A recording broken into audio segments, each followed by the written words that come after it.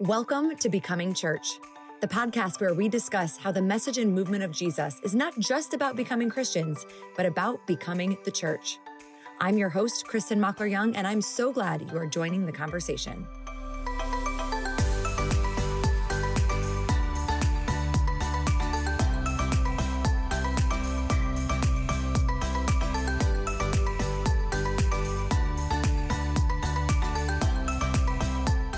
Welcome back to Becoming Church. I am here with a friend today, Markus, Lloyd. Welcome to the podcast. Well, thank you for having me. Good to be here, Mock Mama. Glad to be in the space with you, as always. Listen, we just brought everybody into the family now with the nicknames. Yeah, they're like, what is this? What are you talking about? Are you always a nickname person? Yes. Yeah. You can ask anybody on my staff. They all have nicknames. Yeah. If they've earned them. It sometimes takes me a minute because some people are just not good nickname, receivers. Yeah. Like there's just not enough of their stuff going on that requires a nickname yet. But man, I'm constantly like when I go to the gym, everybody in the gym has a nickname, right? Because these people are crazy anyway. So I give literally they walking in, I'm like, what's up, G Mama? What's up, Booge? What's up? Just like I got nicknames for everybody. And part of it is because there's just a lot of people that I don't always remember their names. So I just nicknames can be easier. Well, I always try to tell people, especially when every now and then I'll bring one on real fast to a new person and I have to stop myself and explain. I'm like, hey, it's a love language actually. Like if I've given you a nickname, this is really a good thing. And then my kids, I've given my kids nicknames on their nicknames on their nicknames. On the nicknames, it's a rotating thing. Nicknames, they can change because they're not real, right? So you earn nicknames sometimes. Sometimes you get one and then sometimes you earn one. So maybe you have one that I gave you, but then you do something like, oh, you just earned a completely different nickname. Right? The actual nickname is the one you earned. So I love that when I give somebody one and they'll look on their face and like, oh, that was a miss. Like that every now and then they don't stick. They're not. Yeah. They're like, nah, that's not going to hold. Sorry. I'm not answering to that is the look they gave you for sure.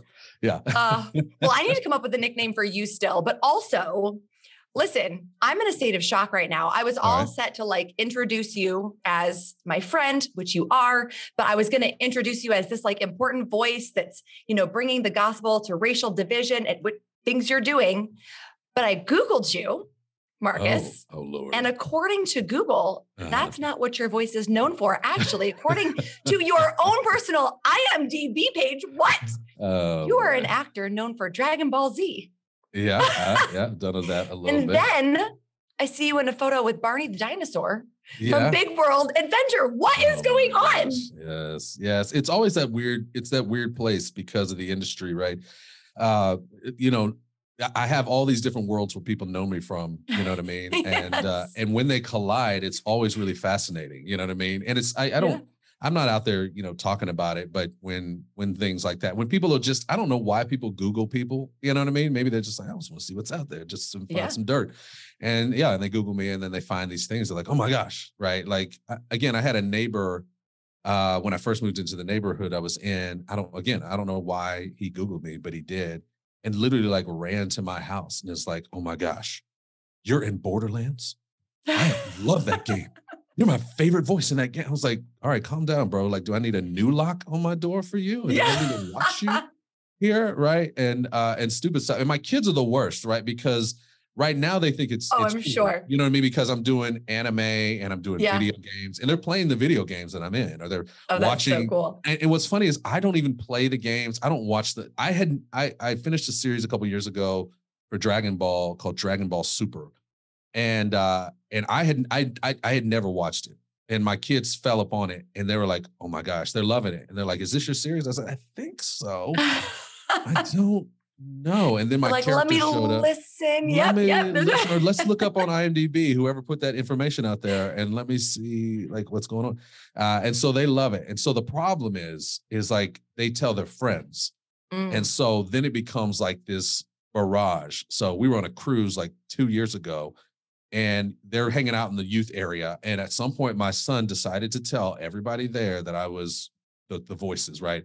And for the rest of the trip, I was accosted by teenagers wanting autographs and wanting to record my voice and get pictures. And I was like, I said, my son, don't do that. Like daddy's on vacation. Like Right. the great thing about a voiceover actor is nobody knows what you look like. They don't recognize you. They don't recognize you. I mean, I went to a Borderlands opening party and walked around the entire party. Nobody knew who I was. I had to introduce myself to the president of like Gearbox. And he was like, who are you? Gosh. I was like, Markus Lloyd. He's like, oh my gosh, Markus. And I was like, all right, calm down. Like, it's okay. So it's like the best of both worlds. You know what I mean? I love doing the work, I love it. but love having the anonymity as well. So yeah, it's a strange deal. And particularly in sort of the ministry space I'm in, most people have no. Well, that's how I met you. I met you in a ministry space. We hosted a conference together. And so I'm like, oh, Markus, and I knew you we'll get to your podcast in a little bit. Then I go to your Instagram and you're hanging with, Flo Rida and Flava Flav. And I'm like, who is this now guy? You really are getting into my business. You know what I mean? Like, oh my gosh. Yes. Yes, my world it's a strange deal. And it's so funny. I don't think too much about it. I think when it's just your life, it's just kind of like, it's not that strange, but I'll be at the gym or, talking to folks and they'll be like, I saw you. And I was like, oh yeah, well I kind of do that, all the time. So it's not that big a deal, but not hang out with Flava Flav and Flo Rida. I mean, I run into those kind of like, I'm not balling like that. You know what I'm saying? But there's just places I find myself where I'll run into, stars and have to introduce them for stuff and hang out with them and that kind of stuff. And it's just a weird space, honestly. It's cool. Well, you're good at it. You're good at it. From what I've seen while you're hosting, I mean, hosting with you at the Mosaics conference last year was super fun. That was a blast. That was fun. You were great. You were great. Thank you. Just the perfect addition to our team. And I think we all just gelled so quickly. I was like, yep, this is a little family. I got to get all these cats back together at some point, right? Let's do it. Good stuff. Good stuff. It was super fun. So in all of the different things that you do in the day-to-day, what would you say, what are you about? What's your passion?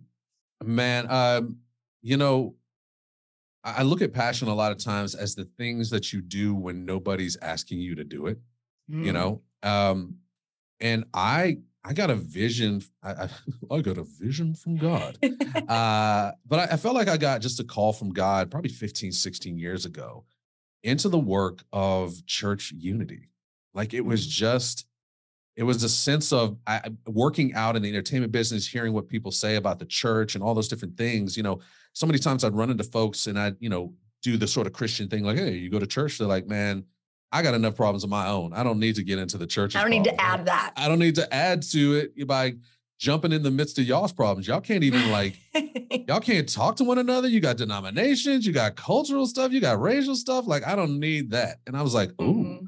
So it really put me on a journey to be, kind of live into, I think, the hope and the promise of John 17:20, Jesus's, prayer there of unity, that we would be one so that the world will know who Jesus is and that God loves them. And so I really saw it as like, man, we keep talking about evangelism and all these things. And like the greatest evangelistic tool we have is a unity of the body of Christ. Yeah. Across all kinds of different, lines that have been drawn, the human lines that have been constructed in walls.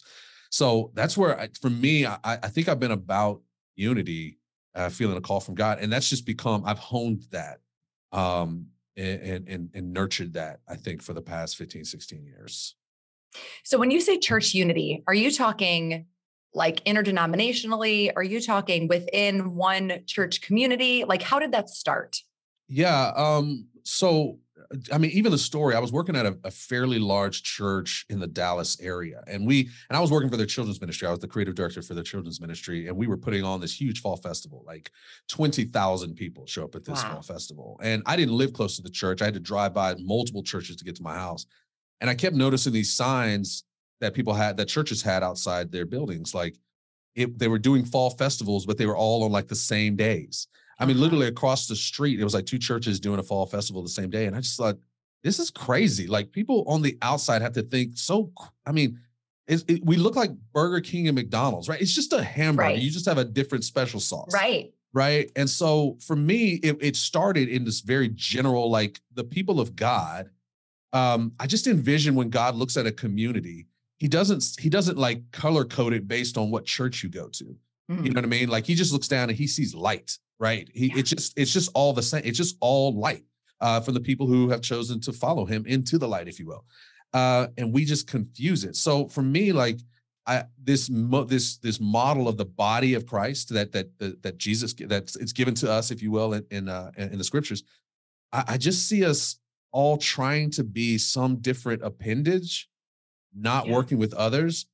And I know from my own body, as I continue to get older, my birthday is actually tomorrow. And so I'm learning that if one appendage is not working correctly, it slows down the entire work that I'm trying to do with my body. And I think all of us are like every appendage right now is trying to do their own work. And if you can picture like all the appendages heading in opposite directions, what happens to the body? It just sits there. In pieces. Well, it just sits. The body doesn't move. So for me, it's like God was telling us we were part of the body, and we had these unique places and unique things that we did that would help move the body forward with Christ as the head toward what the mission that God was on and allowing us to participate in. So for me, it's definitely a larger general piece. But as I've gotten older and deeper into the work and started connecting, I think, my own past and my own context into the space, I have narrowed the full work of unity to focus in on racial and ethnic unity of the church. Right now, when you get that, you're going to find other kinds of unity that you got to deal with, right? Like you got to deal with the political division that's there, denominational division, all that plays into it. But I try to concentrate in on going, man, let's get this cultural and racial piece together. And I think there's others who are concentrating on niches as well. But that's where I live my space. And I think, again, it's associated to just my whole life existence. It just seems to work. Yeah. I love that you talked about how, the churches across the street, all the churches are light, right? Like I got this picture of God looking down almost like on a neighborhood map. Yeah. And how we would have these little pockets of light, but then the streets are all dark. Because if everybody is just like, oh, my light is contained in this building, and then my light is contained. No, he should look down and just see like light everywhere, right? Like we should all be coming together, going outside of these spaces. Yeah. Yeah. To work together. Even if they're gathered, right? They're not just like these monster gatherings that leaves all that darkness, right? Like I think about it when I was working, we talk about small groups in churches, right? I was working at a church and wanted to do a small group, but I didn't live close to the church. I lived about 15, 20 minutes from the church, but we had church people from the church that were out there. But in my neighborhood is actually very close, and we do a lot of things together. In my neighborhood, I have a lot of brothers and sisters in Christ that just attend different churches. And so what I decided to do, I was like, we're not doing the church I was a part of, let's call it Johnson Church, whatever. We're not doing Johnson City Church small group in my neighborhood. I want to do a neighborhood group of the Christians that live in this neighborhood. I love that. Because we are the ones who have been assigned to this neighborhood, no matter what t-shirt we wear on Sundays or during volunteering in the community, right? Like we are all the light in this community. So we need to consolidate our light for the purpose of this community. So that's where I think some of that, and again, I'm kind of a missional dude, not kind of, I'm totally missional. And so I'm constantly thinking about even how Christians work geographically, as opposed to you driving, again, like I said, I drove past multiple churches, even to get to the church I worked. And so I think, geographically though, there's ways you can work together as believers for the what should be the same purpose, Well, and that's really the focus, right? Like what is our purpose? What is our focus? It takes us decentering ourselves, I think, and going, okay, it's not about the church community. It's about, Jesus's church as a whole. Yeah. I always tell new people when they're coming to check Mosaic out, if I invite somebody or I meet somebody new, and I throw people off, I think, but I'm like, hey, do you have questions? How can we help you get connected?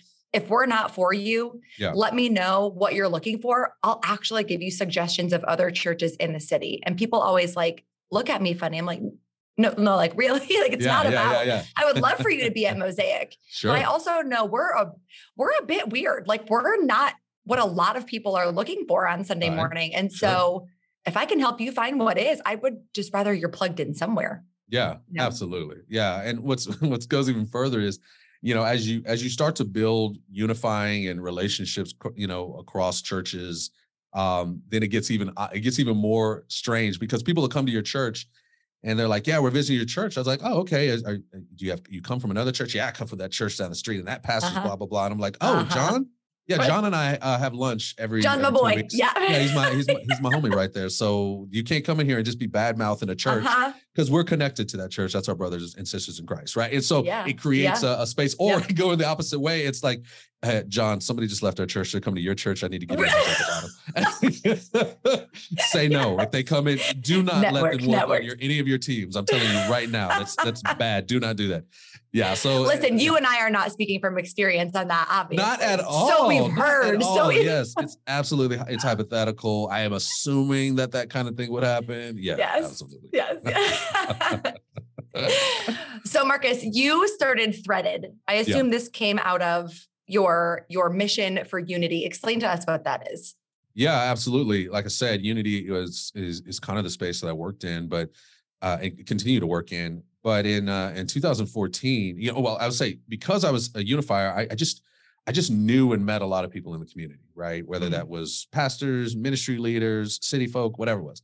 But when 2014, when the Michael Brown murders happened, actually, I was working at a church, and then a pastor from a church down the street, a white pastor, called me because we'd been acquaintances to some extent for a while, and he said, I need to get a different perspective on this, right? Can you sit down with me and help me understand this a little bit better, maybe from the Black perspective? And I was like, absolutely, right? And so we went to this very famous sort of barbecue place in our area, and I got the most expensive beef rib I could find, and I let him pay for it.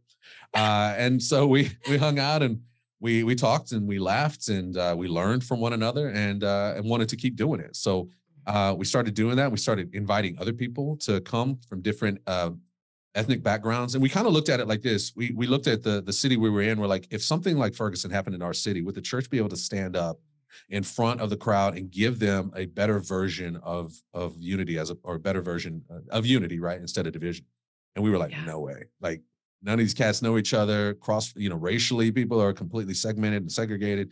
So we just went out on a mission and we started inviting church leaders from different homogenous groups. And we just started meeting regularly once a month, get together, hang out, learn from each other. We started going through a book together. And then about a year and a half into that work, 2016, we had an issue in Dallas where 5 police officers were shot at the Black Lives Matter rally. And this group that had been forming, when we got together the next time, one of the folks stood up, an Asian American pastor, and he said, we need to formalize what we're doing here because this has transformed the way I think about race and culture, and we need other people to experience this. And so the group agreed, and that's when Threaded was born. We got our mission and vision and core values and logo and all that stuff put together. And we started as a network. We weren't an official 501c3 at that time, but started as a network. And utilizing the unity that I was talking about underneath it. We talk about it from a vision standpoint, right? My mother-in-law is very gracious and generous. She likes to go on expensive trips, but she doesn't like to do it alone.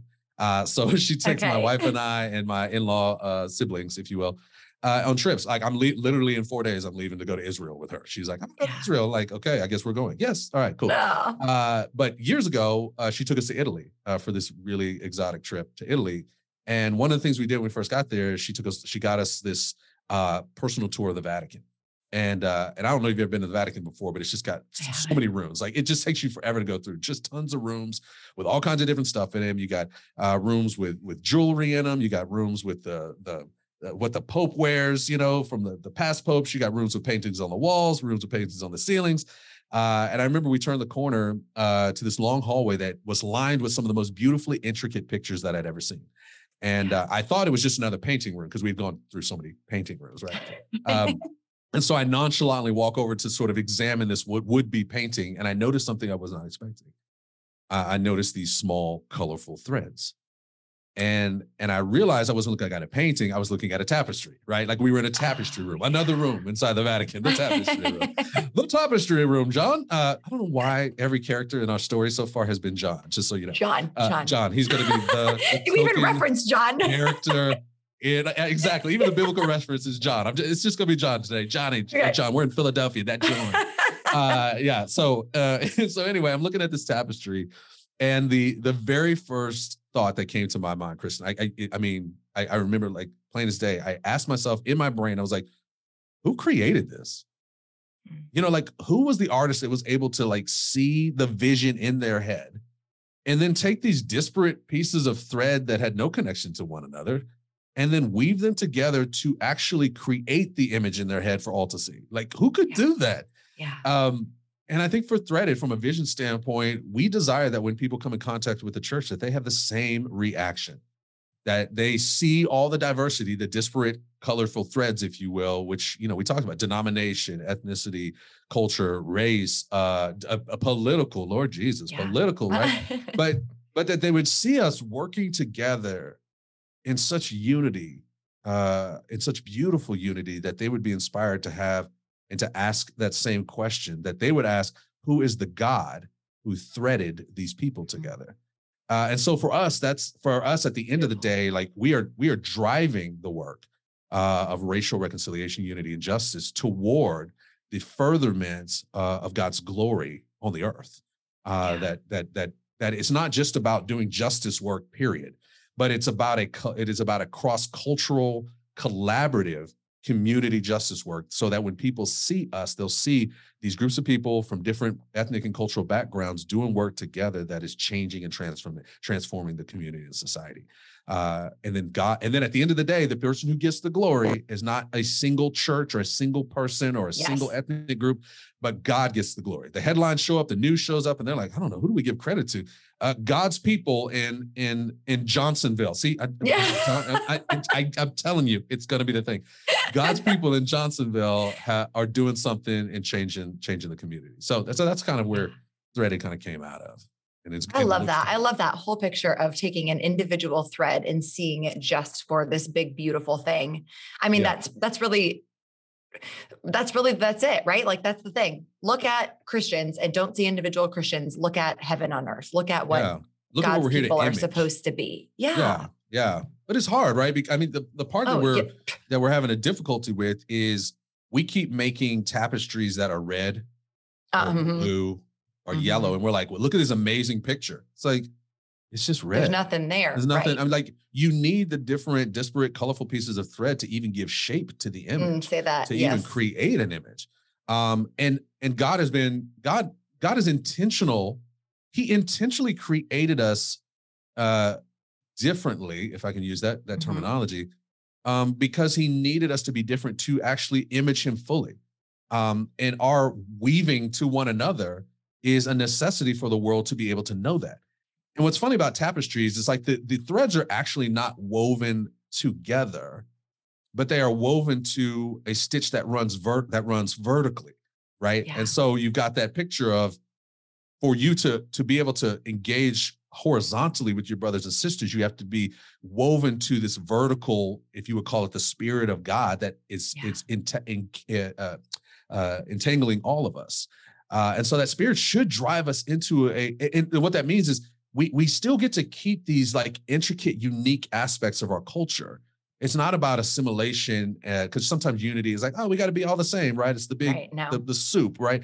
No, like the flavors are important, and we want to taste all of them. We want to see all the colors, but it's not just about one. It's about all of them working together to create the picture. It's about the puzzle. I'm using all the metaphors today. Here you go. You're carrying your puzzle piece, and you think that God is confined to your puzzle piece, but you don't understand there's a much bigger puzzle that you are a part of. Right. And your job is to find other people with pieces that connect to yours, so that we can actually create the full puzzle and show the world what God actually looks like. And so the part of the problem is we've been showing people a single puzzle piece. And some people are like, great, that looks just like me, I'm in. And other people are like, where am I on this puzzle piece? I don't seem to fit. And some people have been saying, you're actually not a part of the puzzle. This is the full puzzle. And the only way you get to be a part is if you serve us or do things for us, right? Like, whatever, you can go down all kinds of tangents on that. Sure. But we just haven't shown it right. And we don't continue to do it. But it's something we're driving. Well, yeah, I think we're trying to show people who God is through us, but like through our image, as opposed to, it's the idea of, like, the fear of the other, right? Instead of going the perspective shift, instead of being afraid of someone that's so different, maybe that we've never encountered before, we need to instead look at these people and be like, this is a side of God I didn't know existed. But, like, how beautiful is this to now go, God is so big and so complex. Yes. Here's a whole new personality inside of God that I have never met before. Exactly. Like, how great is that? Exactly. I mean, it's why I think so many people are bored in church is because we keep like cycling through the same cultural stories around how people came to know God. And so God seems very like one note and not interesting, right? Like if you grew up in a predominantly, I'm going to say this because I grew up in a predominantly white church. If you're in a predominantly white church, the narrative is, you know, I grew up in church and then I went to college and I had my crazy days, right? And then I got out of college and I had kids and I just felt God driving me back to church. And now I'm in the water getting baptized for my second time, right? Yeah. And that's like the narrative. And so everybody's like, yay, like half clap, you know, they clap because they're supposed to. But it's really boring because that's the only story. It's not to push on anybody who's got that story. Sure. But what I'm telling you is if everybody has that story, then you think that that's the only way God works. But when you start bringing in other people, cultures, socioeconomic groups, you're going to hear like, yeah, I was outside turning tricks on the street and God hit me over the head with blah, blah, blah. And people from the suburbs, like white church who came to know Christ because they got children, are like, grasp the pearls, you know what I mean? And they're also going, oh my God, like God can actually transform the person who is in their minds the furthest away from him. This God is powerful. And when you see stories of God like doing, not every story is powerful. Every transformation is powerful. But when you see these transformations that are beyond your understanding and thoughts about what God can actually do, then God becomes big enough that you want to come and worship him and bow your knee to him. As opposed to like grab your Starbucks coffee and have a slight sway as the music is playing and hope for the pastor to be finished before the football game starts, right? Like it's just, there's just a different, this is my personal experience. There's just a different way you approach God when you've gotten exposed to multiple ways in which different cultures and people interact and the narratives that interact with the gospel. It's life-changing. For me. I mean, and it changes everything that you think about God. And you can find churches and church environments like that. But I also don't want anybody to have an excuse of like, oh, well, I haven't found a church. You can do that on your own also. I would say I also grew up in a white church and I have a boring story. I just have always been a church girl. But and I am lucky to be in a very diverse place with all kinds of threads. We got lots of Johns, you know what I'm saying? Like, I'm saying it. And when we say Johns, we're going back to the use of the word before, not to the hooker Johns. That's not what we're talking about. Good clarification. Want to make sure everybody knows what we're talking about. But for me, it's the idea, it's that old rabbinical idea of like turning the gem, right? Where no matter, even if I'm reading the same Bible story over and over and over again, I don't have to keep going back to the same meaning. I can go, all right, God, what does this mean now? I can look at it through an Eastern perspective. I can look at it through a Black perspective. I can go to the Midrash. I can go to these other things and go, what's another way that I can look at this same old story that I've heard 100 times and have it be totally revealed as something new? Because there are other ways that God wants to show up, in this for me. Yeah. And I love that. You got to be open, right, to that. Yes. And you got to explore that. The place that I'd probably keep pushing on that approach is there's a place in which you will find a limit to your own understanding, right? Because you have to still look at it from the outside, right? I have to kind of go, I think that's what they're doing. When you hear it from those on the inside, who that's looking at that scripture through their own sort of ethnic hermeneutic, if you will. It actually reveals things that you didn't even know you could even understand. Right. So even like if you take the story of Moses and Exodus and all that stuff, right? Like there are so many different ways in which cultures look at that whole sort of Exodus Moses story, right? Like in predominantly white churches, I hear a lot about the power of God and the plagues and things of that nature. And it's this superpower of God going through it, right? You go to a Black church, they're talking about civil disobedience through Shifra and Puah, right? And talking about the systemic nature of power that Pharaoh was able to create this sort of edict of oppression and nobody fought against it, right? And the systems of power, right? But then you kind of, I'm trying to remember, I was talking to somebody the other day and they were talking about once they left and were in the Red Sea, in the wilderness, then they were this people kind of without a home. if you will. Yeah. And I think I was talking to a Hmong brother in Christ and talking about that part of the story speaks to him because of the wandering, in the sense of I'm a person kind of without a land, right? And I was like, I have never thought about that before, like how you would engage with that story that I've been engaging with for years in all these other different ways. And it just opened up a whole new perspective for me, right? Like, and I think that's, and I, you probably had people on here who do a lot of cultural intelligence training and things of that nature as well. And one of the things that I do in the midst of cultural intelligence training with churches is I'll ask them, I'll say, hey, let's think of the prodigal son, right? Remember that story, right? And I'll say, okay, so what happened? Why did the prodigal son end up in that pig pen? And most people are like, well, because he squandered his money, right? He didn't take care of his business, right? And then I'll go, okay, let me show you something. And I'll show them, like, when you ask that question internationally, you'll see that people have different answers, right? If you go into sort of Northern Asia, into Russia, right? They'll say there was a famine in the land. If you go into sub-Saharan Africa, they'll say nobody gave him food. And then they're like, what are they talking about? I was like, let's go to the scriptures. And in the scriptures, all three of those things, squandered the money, a famine was in the land, and nobody gave him food, was there. But because of where you're located culturally, you read something different and you took something different from the text. And what happens with some folks is they take the thing from the text and they go, well, this is what it is.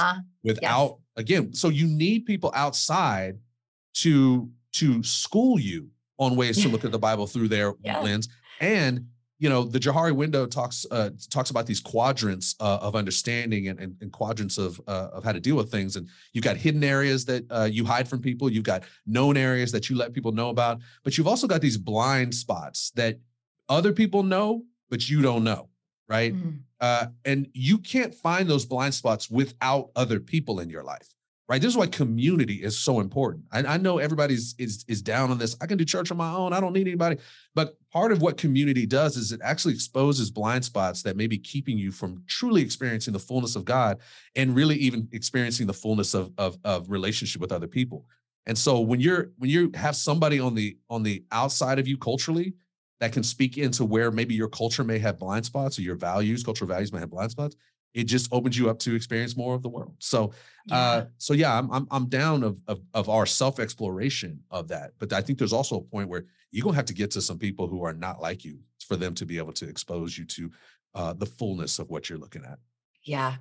So I am lucky, we can use Christianese here and say I'm blessed because I am part of a very, very diverse, not just multi-ethnic, but diverse church in so many ways. But I also know that we have listeners who are not, and they are in really homogenous areas. And so how would you encourage them to do this work? How can they do this if they feel like they live in an echo chamber and everybody around them is just the same?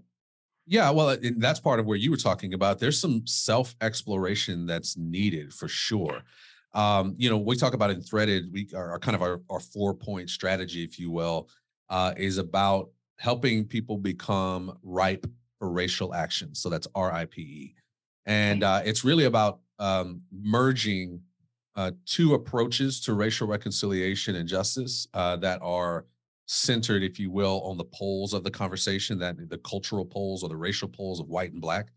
If anybody's read Divided by Faith, and they're familiar with the work that's done sociologically, they're talking about mostly white evangelicals think that the answer to the race problem is by building relationships, and black evangelicals at the other end of the pole say the answer to racial reconciliation is dealing with the systemic issues that are affecting their community, right? Yeah. So for us as Threaded, we try to mold those things together in a strategy that includes them in our RIPE strategy. So the very first, and this is where some of your listeners, if they're in homogenous spaces, right, we call it a reorientation, right? So there's a reorienting around this idea of faith and understanding, race and understanding, particularly through the faith. And it's a reorientation that involves a personal reorientation, a historical one, a sociological one, and definitely a spiritual and scriptural one. We're already talking about a little bit of that already, right? Yeah. And that's going to be the most, the place where the most stuff is done as far as the strategy is concerned, because you can read different people who have a different perspective, much like we were talking about. If you're only quoting, I'll just use, because most of the places that are usually going to be homogenous in such a way that are controlled homogenous, or in the sense of like that they can maintain it anytime they want, it's going to be predominantly white spaces. Yeah. Right. So in that space, as you're exploring, you can, if you're only quoting white theologians, or if you're only reading white books, or if you're only watching movies where the lead is a white person, then you've got to break out of that. Right. So intentionally make choices where you are exploring the theology and the leadership, maybe even the discipleship of people of color, right? Look intentionally to that, right? Even on our website, Threaded, wearethreaded.org, we've got a resource page. It's wearethreaded.org/resources. And there's lots of different books of people of color and stuff that helps with this conversation that really break down a lot of the stuff, right? Reading history books told from the perspective of people of color. Look, if you want to talk about game changers, that's a game changer, right? Yeah. Because again, looking through the lens, America just looks different to people of color. I just need people to know. It's like I said, I'm going to Israel here pretty soon. I am very interested to see what my tour is going to be, because you've got this perspective that is the sort of Christian Jews, but then there's the Palestinian Christians as well. And they have different stories about the way Israel is dealing with things, right? And so for me, like, I don't want to just go there and go, oh, I'm going to just get kind of the really Americanized Christian version of what Israel's doing. I also want to hear from the marginalized group, which is the Palestinians, and particularly the Palestinian Christians, my brothers in Christ, and say, hey, what are you seeing, right? So people have just a different view. I like to call it, and I didn't create this. I got this somewhere, I'm sure, because I don't know if anything I say is original. I'm sure I've stolen it from somebody. I've used it so much that I could just own it at this point. I'm sure I gave credit at some point. But it's this idea of being able to see the Bible, if you will, from below, as opposed to see it from above. Most of our Western Christian theology is looking at the Bible from above, an empire, a conquering mentality. And so when they read it from the place of the power. And yet, most of the Bible is being told by people who are in the margins. And even Jesus's story is told in the margins where he incarnated into. So all that's, I've gone a long way to say, you've got to start reading differently. You've got to start watching differently. You've got to start really trying to learn history that's not being told from your perspective, right? You've got to start to understand sociologically how people respond to different things. There's lots of books. I love, I can't remember. It's Why Are All the Black Kids Sitting Together in the Cafeteria? I can't remember the author's name for whatever reason right now. But it just gives a sociological understanding of where this sort of race conversation plays and how that works and whatnot. And then again, reading theologians that have scriptural understanding. I'm finishing up a commentary on Acts by Dr. Willie Jennings, African-American man. He was at Duke, and now he's at, I think, Harvard, but he went to Fuller. Great cat. And the way he articulates the work of the Spirit through the beginning of Acts is from a below perspective, if you will. It will transform the way that you see the book of Acts. So that's just one of the ways. If you're in a homogenous space, and if I could say one thing, is that these spaces will not remain homogenous very long. Again, people know the stat that's out there, right? Like it's between 2040 and 2050, the country becomes minority majority, right? And that term minority is not just a quantitative sort of idea of numbers. It actually represents a people group that is non-white. We use minorities, we mean it as non-white. So America will be a non-white nation 2040 to 50, between 2040 and 2050. Most experts are saying it's happening faster than that. In Texas, where I live, it's faster than that. And under the age of 18, it's already happened, right? So wherever you think you are, if you think you're in a homogenous space, I would push on that and say, maybe you need to investigate a little more. Because unless you're living in, I don't even know what the rural space would be to be, I don't know, maybe Montana, someplace, Idaho, right? Ain't no black people. Yeah. I don't know. But actually, I think there's a contingency of like the Asian population that's through there. But anyway, I would just look around. So visit museums, reorient yourself in those. It takes some intentionality. Absolutely. Yeah. Absolutely. Things aren't going to fall into your lap. No, everything has been built so that you don't have to. Correct. Yes. Yes. Well, and I think even for me, because I live on Instagram. That's where it started. Honestly, I'm like, I'm going to follow this person. That's good. And I like their perspective. And now who are they following and who are they talking to? And then I'm going to read this book and who does this book reference? And then I'm going to read that one. And it has just opened me up to, and listen, here's the thing too. It's not even about changing a belief or changing your mind on things. It's just, you have to be open to a perspective. Yeah. Right? Yeah, absolutely. I think sometimes that's a fear of like, well, I don't want to read this because what if I don't agree with it? Well, you're not going to just like by osmosis now all of a sudden have a completely different doctrine and theology. You're just going to be able to appreciate and love people better because you understand where they're coming from. Yeah. Well, and still, why are you so afraid?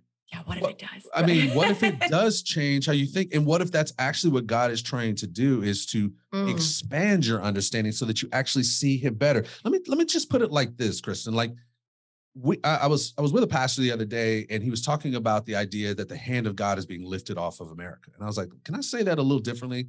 I'm not, and this is maybe controversial, I get it. I'm not sure the hand of God was ever on America. I mean, just look at what we have accomplished in terms of how we've dealt with other people over the course of our history. I know people are like, I'm feeling shame right now. Look, I'm just talking facts. Okay, let's just walk it through. Yeah. This is a time for us to do this. If you look at all the stuff that we have done to people, my group included, I don't see God up in heaven going, yeah, sign off on that. Keep it going, y'all. One more time, one more again. No, like, God is not looking down and going, man, that is awesome. I'm so glad that you are putting my name on this, right? To me, that's the actual representation of the 10 commandment that says, do not take God's name in vain. I think we have justified oppression and things and had God divinely co-sign on stuff that was not his stuff. Yes. And so what I would say is, and all of that was done while the gospel was being preached. Right, where America was considered by Western, particularly people, as Christian headquarters of the world, so deeply connected to God that we should actually go to other places and recreate it in other spots, recreate a Christian, recreate a church approach that allowed for some of the worst human genocide and oppression that we've ever seen. Yeah. Again, the gospel is being preached. And I say this, Jesus didn't become white overnight, right? Like he got oxidized from Jerusalem to Jamestown, right? From Bethlehem to Boston, he got oxidized very slowly. And the reason why he was able to become white was dependent on hundreds, if not thousands of years of these false theological support by white Western Christian thinking. So the theology that we are literally standing on, most of us, was used to support the things that we've seen our country do. Now, I love America. I'm a patriot. I've got family in the military, but I'm also a Christian who's like, don't put God's name on that, right? Yeah. And so what I'm saying is, so when you explore, what you might be doing is not saving information and saving doctrine. You might actually start to come connected to true doctrine, right? You might actually see true theology, not just the theology in your seminary that's called theology, and then there's Black theology and Asian theology and womanist theology, and ultimately theology is a whiteness theology, right? And it's the core curriculum, and Black theology is the elective. But you might actually be getting reunited to who God actually is, a God that is desperately on a mission to achieve the vision of Revelation 7:9 of all tribes, sons, and nations worshiping together in the throne room of God. God, as Mark DeMaz has said, the arc of the church ends in multi-ethnic, right? Like God is on this mission. He's been working on it since the very beginning, since Adam and Eve. And you think the more you engage with people and learn about them might take you away from your faith in God? That's to me, if you're thinking that right now, that should be the scariest thought you have. Yeah. You should be leaning into relationships. I'm not saying that you got to take on Muslim and Islam and Hindu and all. I'm just saying engaging with people cross-culturally, whether they be Muslims or Hindus, you may learn some things about what God has been even working on in their journey that will draw you into a closer, more full understanding of God, which is what I think we all want, right? Mm-hmm. That's what we all say we want. I want to know God. Well, knowing God is knowing his people who are creating in his image. And if all the image you're looking at are people who look like you ain't getting to know God fully. That's narrow. So. Yeah. Yeah. Well, and I think for people that are listening too, and they're like, that sounds like a lot, but also I can admit that my theology isn't quite sitting right with me. If they're having a hard time reconciling the gospel with what they're seeing Christians do, sure, maybe that's the answer. Maybe the answer is leaning in and letting your theology adjust and, evolve a little bit. I'm picturing God in heaven, like that Kim Kardashian meme where she like backs slowly into the bush. Into the bush. I feel like that's God half the time. When people are like, in the name of Jesus, he just like slowly backs up. Yeah. The hard part is I think he's not backing up. I think we're pushing him into the bush. Oh, for sure. In the name of Jesus, get out of here. For sure. We're like, we know better than you, God. Come on, we got this. Yeah. So it's brutal. I don't know. It's a wild time, I think. I think God is doing some really good things. Like I'm the one who gets to judge what God is doing. You're doing great, God. Keep it up, G. So no, it's like, but this again, when most people hear this stat of 2040, 2050 minority, majority, non-white, a lot of people are really excited about it, but some people are fearful about it. Yeah, they are. And again, when I think about this church in heaven of all tribes, tongues, and nations, and I take that sort of Lord's Prayer aspect on, thy kingdom come, your will be done on earth as it is in heaven. I'm going, I would like some of that heaven here. And so the more that I have opportunity to engage with people who are different than me, the more I'm going to get an opportunity to experience heaven. So the more diverse our spaces become, the more opportunity we actually have to get a taste and a sliver of a taste of what we are being prepared for in our heavenly experience. So it's not something necessarily to be feared. It's something to be rejoiced about, potentially. Because it offers more opportunity. Those listeners who you're saying, I live in a homogenous space and I just want to know more. Well, more people coming in who look different than you are going to open up the opportunity for you to get it, because it is correct. If you're in a homogenous space, you are missing something. Let me just say that. You are missing something. I'm not saying you're not saved. Don't hear that. I'm just saying you're missing something. Your sanctification process, your this idea of being separated to God, right? Is not getting the same exercise as others, right? You're just not. So you got to keep finding ways to strengthen your engagement and grow closer to God. And engaging cross-culturally is one of those ways to do that. Yeah. I mean, even like we were saying earlier, you're missing the fullness of God. You're missing the fullness of the Imago Dei and all of the different kinds of people that he created. Yes, that image of God. Well, listen, I could sit here and talk to you all day, and we'll probably chat even when we're done with the recording. But since the podcast is called Becoming Church, what can people do that are listening? How can they either use the tools from Threaded or engage in unity conversations? What can they do to represent Jesus to the people that are around them today? Yeah, I think one of the things, if I can think through or talk about it in terms of what I see people who want to get into this work do at the very beginning that I think hinders the process. I talked about cultural intelligence earlier, and one of the things that we talk about in cultural intelligence is our cultural values. And we talk about there's these 10 cultural clusters, and they all have these kind of values that are associated with them. And one of the things we find, if I can call it an Anglo culture, is a value of individualism, right? And the thing about these values is they're not bad; they're neutral. They're just what they are. And the opposite of individualism is collectivism, right? Individualism, people prefer to do things on their own. Collectivism, and they see them, and they don't see themselves as part of a group. Collectivism does the opposite. They like doing things with others. The culture itself is an others connected culture, but they also see themselves as part of a culture as opposed to just some guy named John. There we go. So what I'd like to say to those who are out there is, first, you have to start getting your mind transformed from saying, what can I do, to what can we do? Because if you start to look at I is a very again, individualistic thought process. And the I, it limits your work into thinking about how I can learn or how I can build personal relationships with people, right? Going back to that sociological conversation from Divided by Faith. And what happens is if you keep the I and you start to build relationships or you learn the things that you learn, you will stop in the process and you'll be satisfied. That's great. But what we're talking about here is not just a relationship building. We're talking about justice. And what I mean by justice is a biblical aspect of justice, righteousness and justice working together, Tzedakah and Mishpat, right? And righteousness is the way, it's the right way in which community is supposed to function. And when people do things they're not supposed to do, it creates inequity.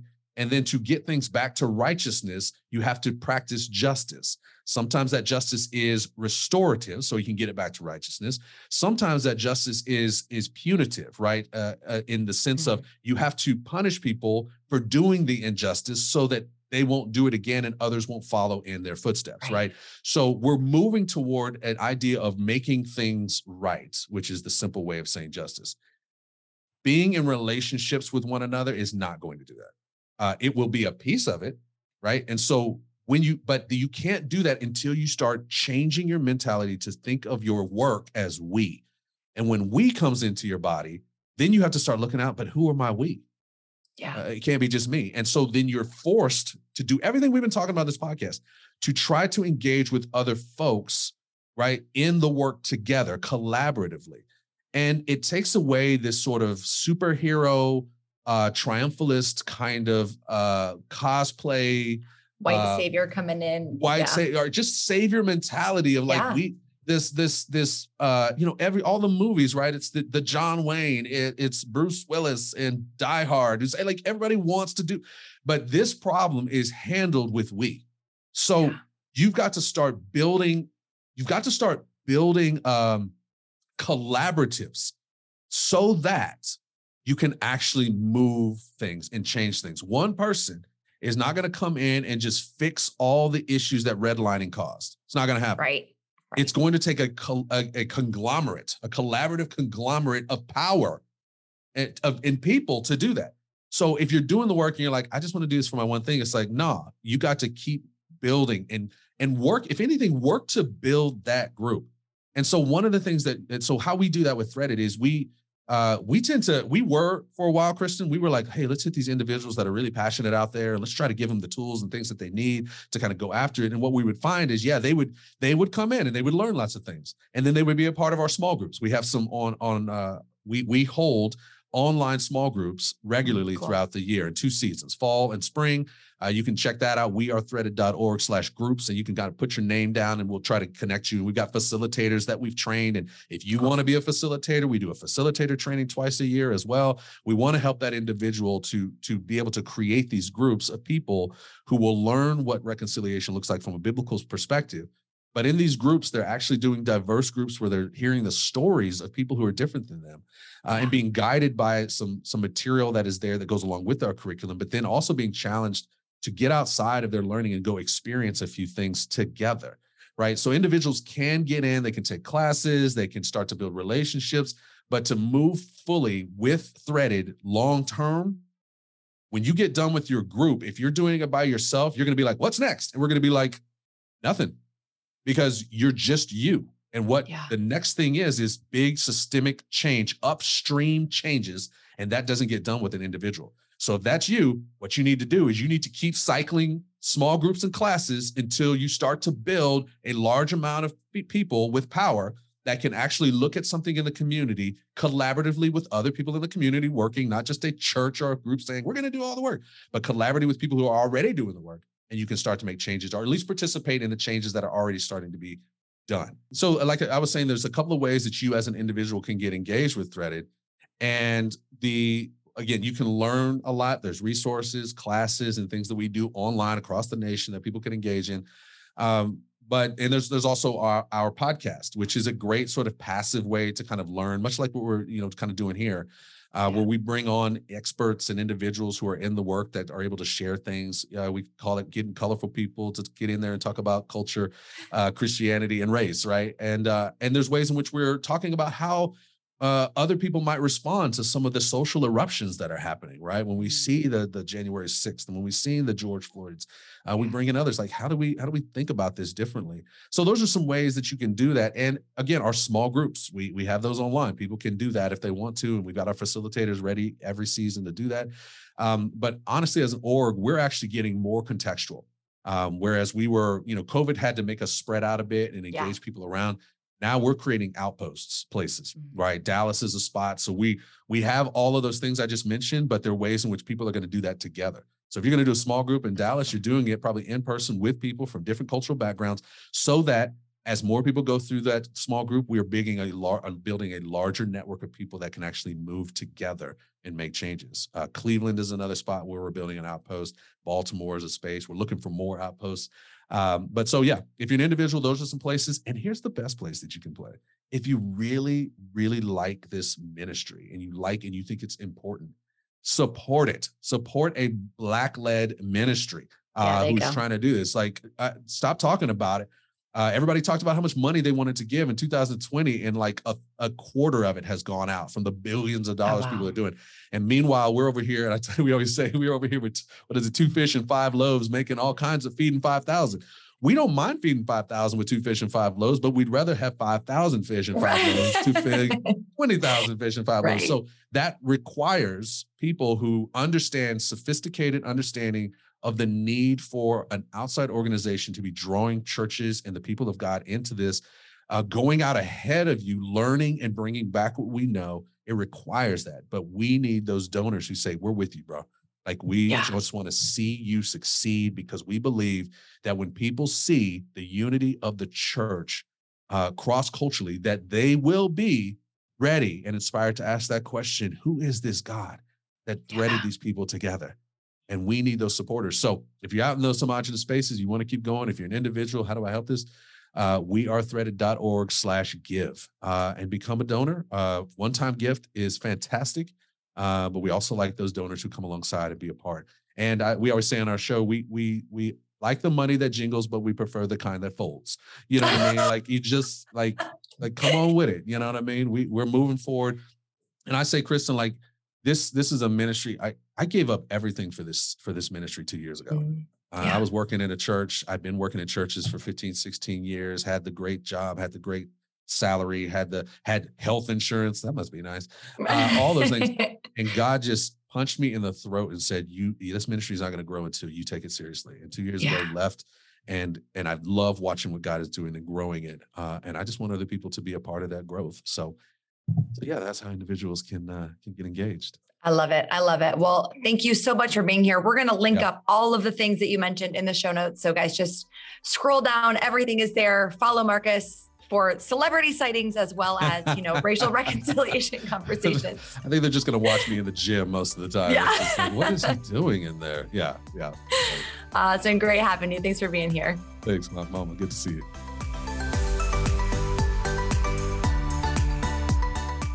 Wow. Okay.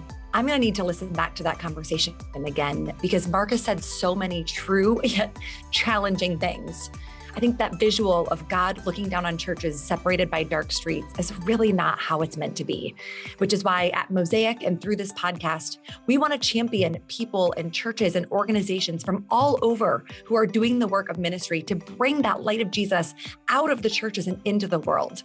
If you know of anyone you'd like to hear more from on this podcast, anyone that you see doing this in their lives, email us your suggestions at info@mosaicchurch.tv, because we would love to highlight them here. Until then, keep doing your part to bring unity by becoming church to the people around you.